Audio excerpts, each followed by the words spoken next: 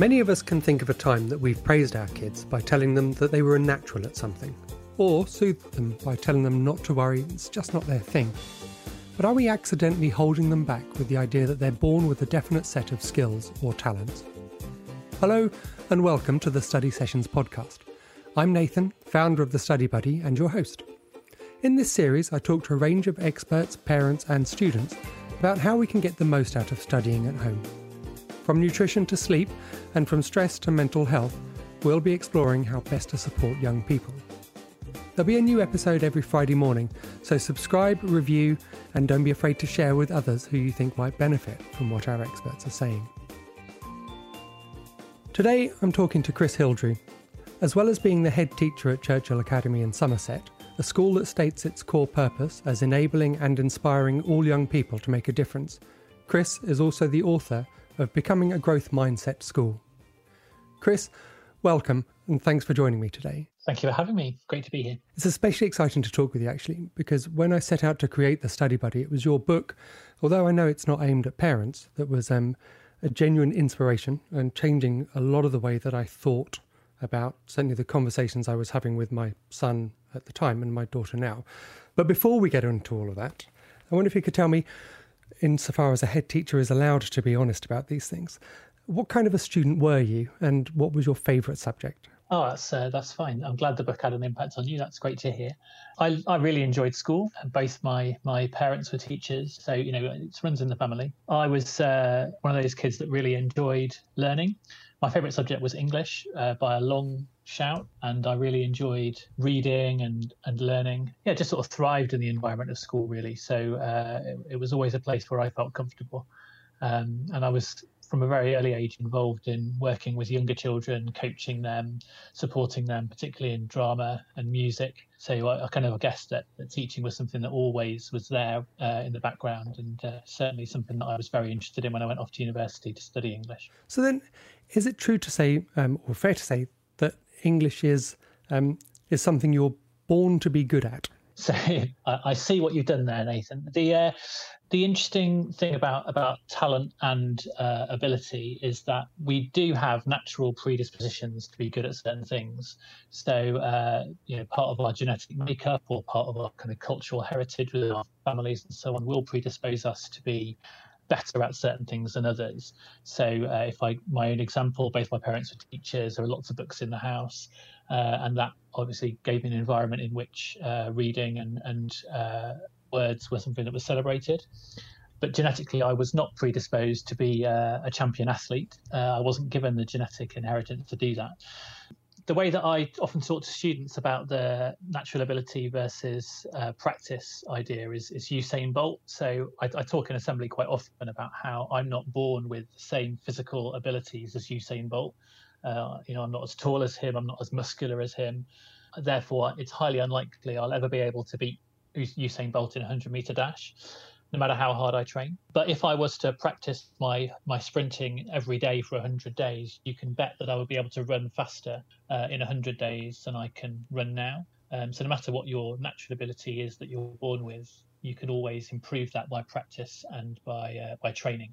And so then should we be encouraging our children to effectively compete against themselves rather than benchmark against other people in order to develop skills and aptitudes? Yeah, that's absolutely right. And that's something that's really, really important in a school context, but actually also in a kind of general human context. I don't think you're ever going to get rid of the idea of competing against your peer group. I think that's something that's sort of quite natural for humans in groups to always do, to try and assess where they stand within the hierarchy.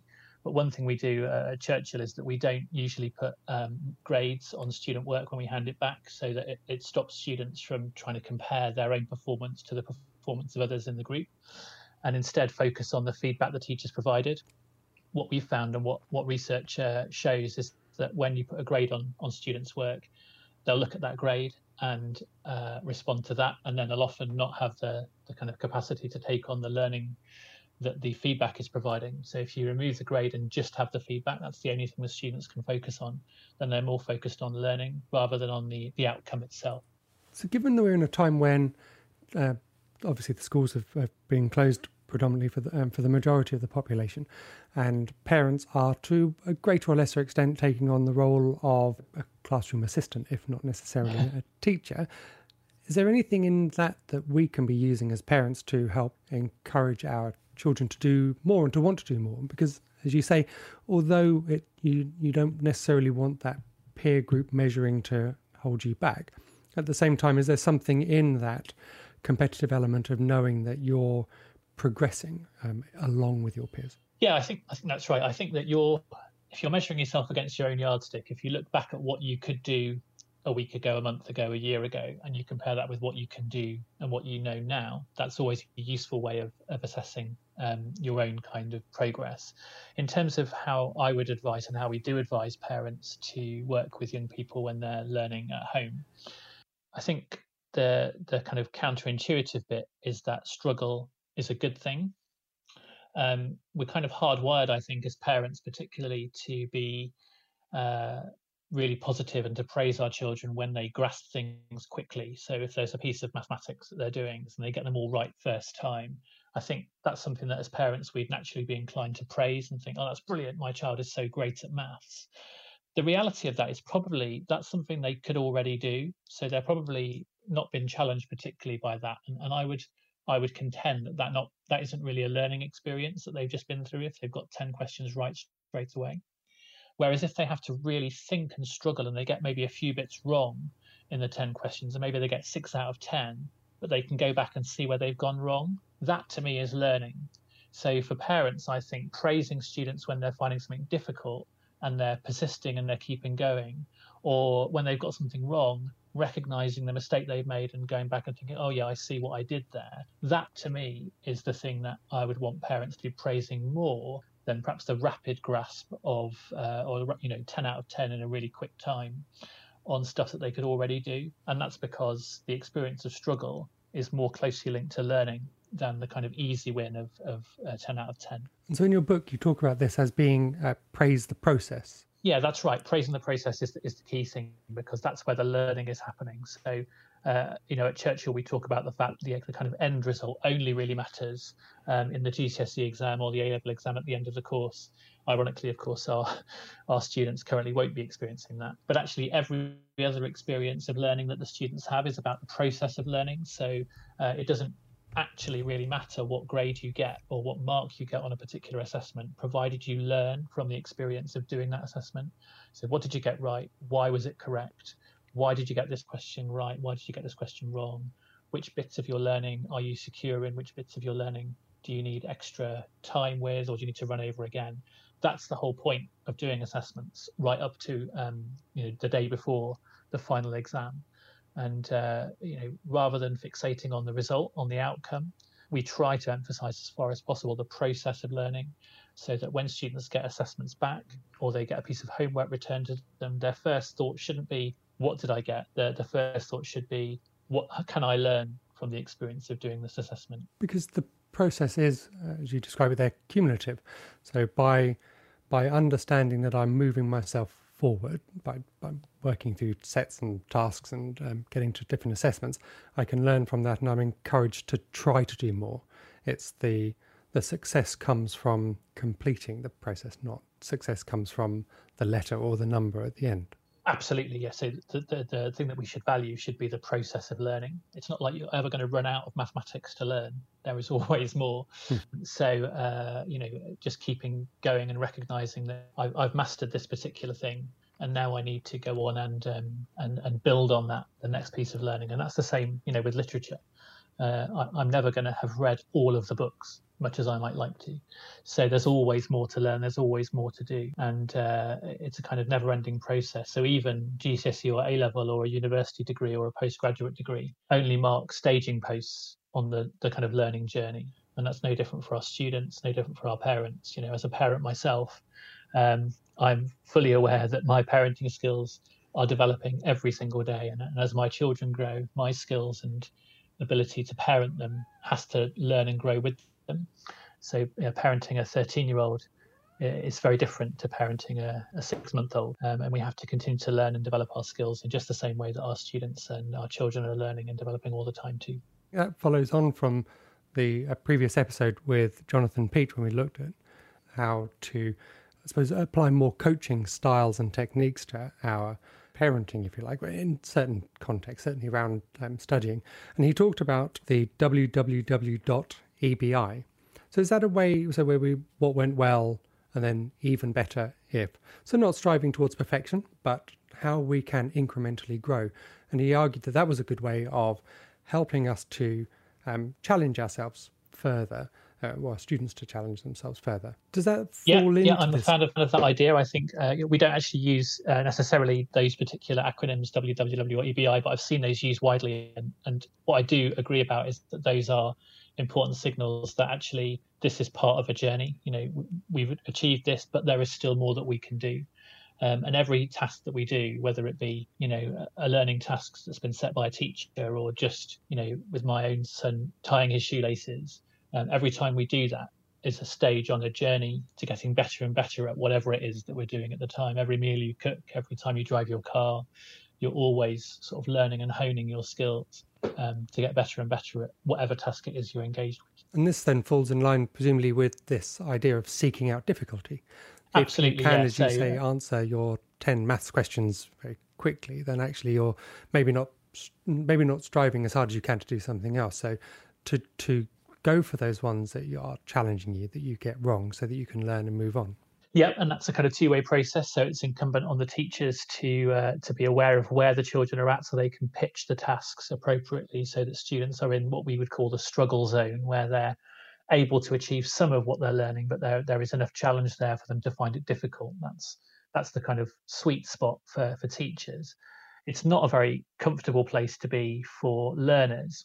And that's why it's really important you have a really good relationship with the students that you're teaching, so that there's a degree of trust there between the teacher and the students. They feel safe enough to try and expose themselves to difficulty.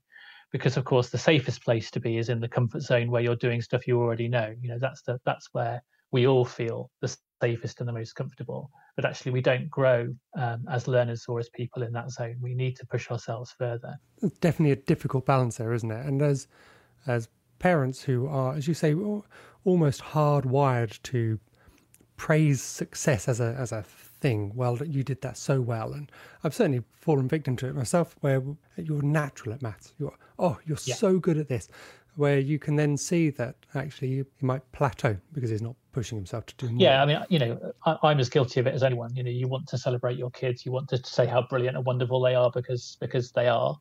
They are amazing and wonderful. But that natural ability that they might have in mathematics or sport or dance or singing, whatever it might be, that's only going to really be harnessed properly if they then apply themselves with the kind of that seeking out of difficulty that's important, and if you celebrate the fact that they're willing to try more difficult things, that's great that you've done that. That's fantastic, really well done. What's next? What can we do next to challenge you to help you get even better at that thing that you've just done? So that kind of feedback, I think, can be really, really helpful. But this isn't just about praising the effort. It's about praising the effort that leads to progress. So where effort is well applied, that's something that should be celebrated. But where students are trying really hard, but their technique is bad, that's actually something that we should look to try and alter so that their technique is better, so that their effort is more fruitful when they apply it.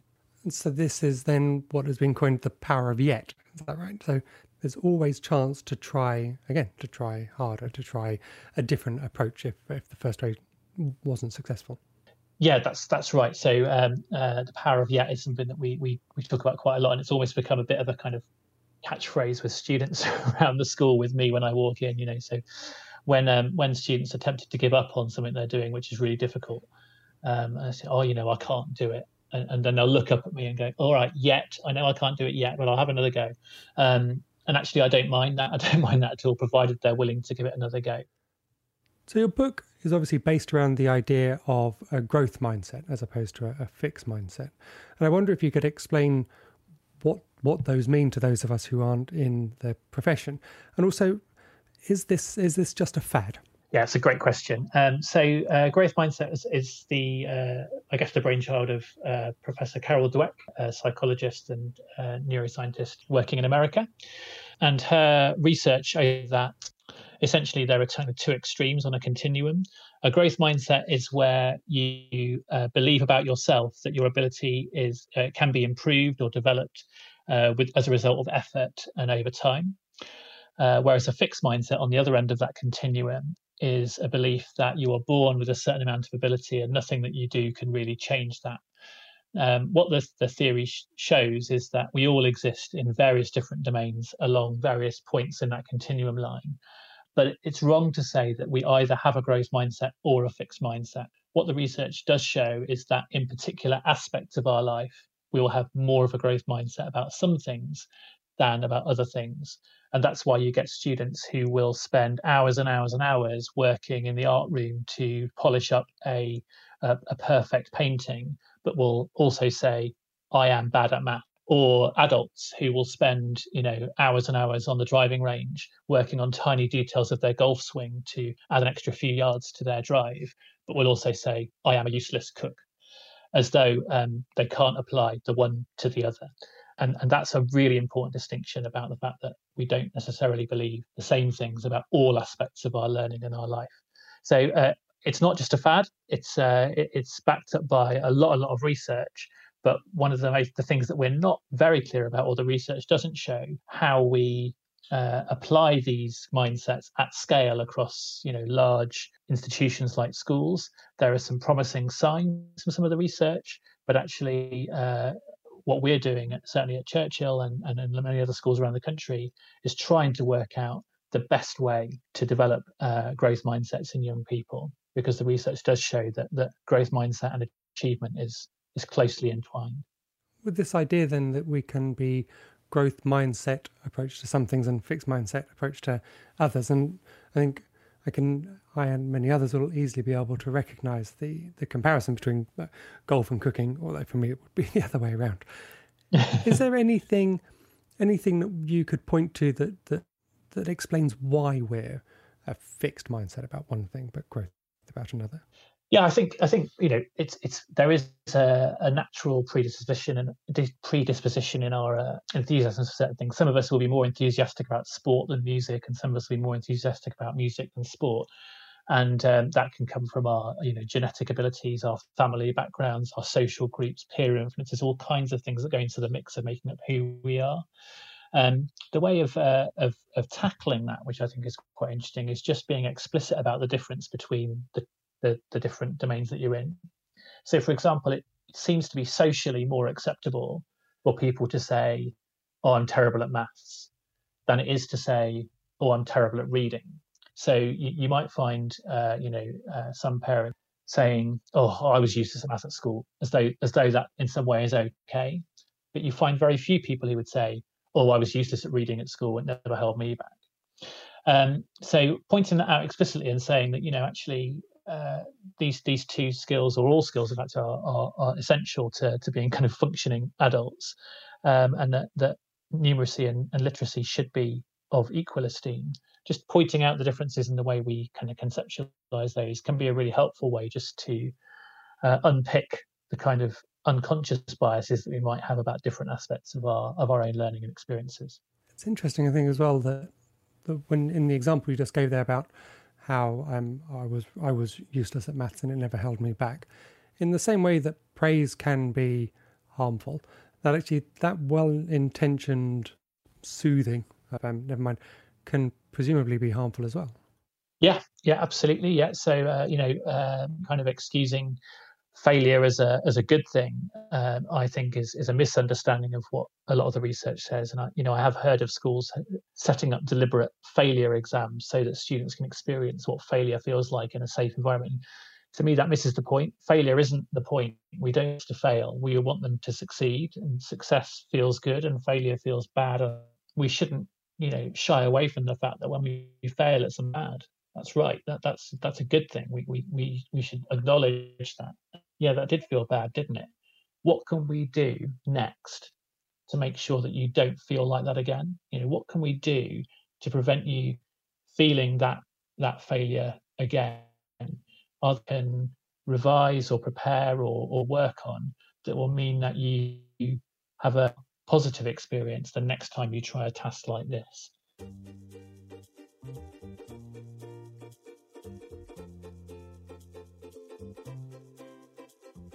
Thank you, Chris. I've certainly learnt a lot. As a parent of a 14-year-old studying at home, it's so useful to get an insight into the idea of a growth mindset. As Chris has said, it's natural, almost instinctive, to praise our children. What seems to me to be important now is to reframe what success is. It isn't about the result, it is about the process.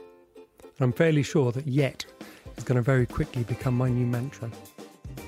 Thanks to you too for listening to the Study Sessions podcast. Again, we want to make sure that everyone who could benefit from listening does, so please subscribe and review, and don't forget to tell all your friends about it. We'll look forward to speaking to you again next week for another episode of the Study Sessions podcast.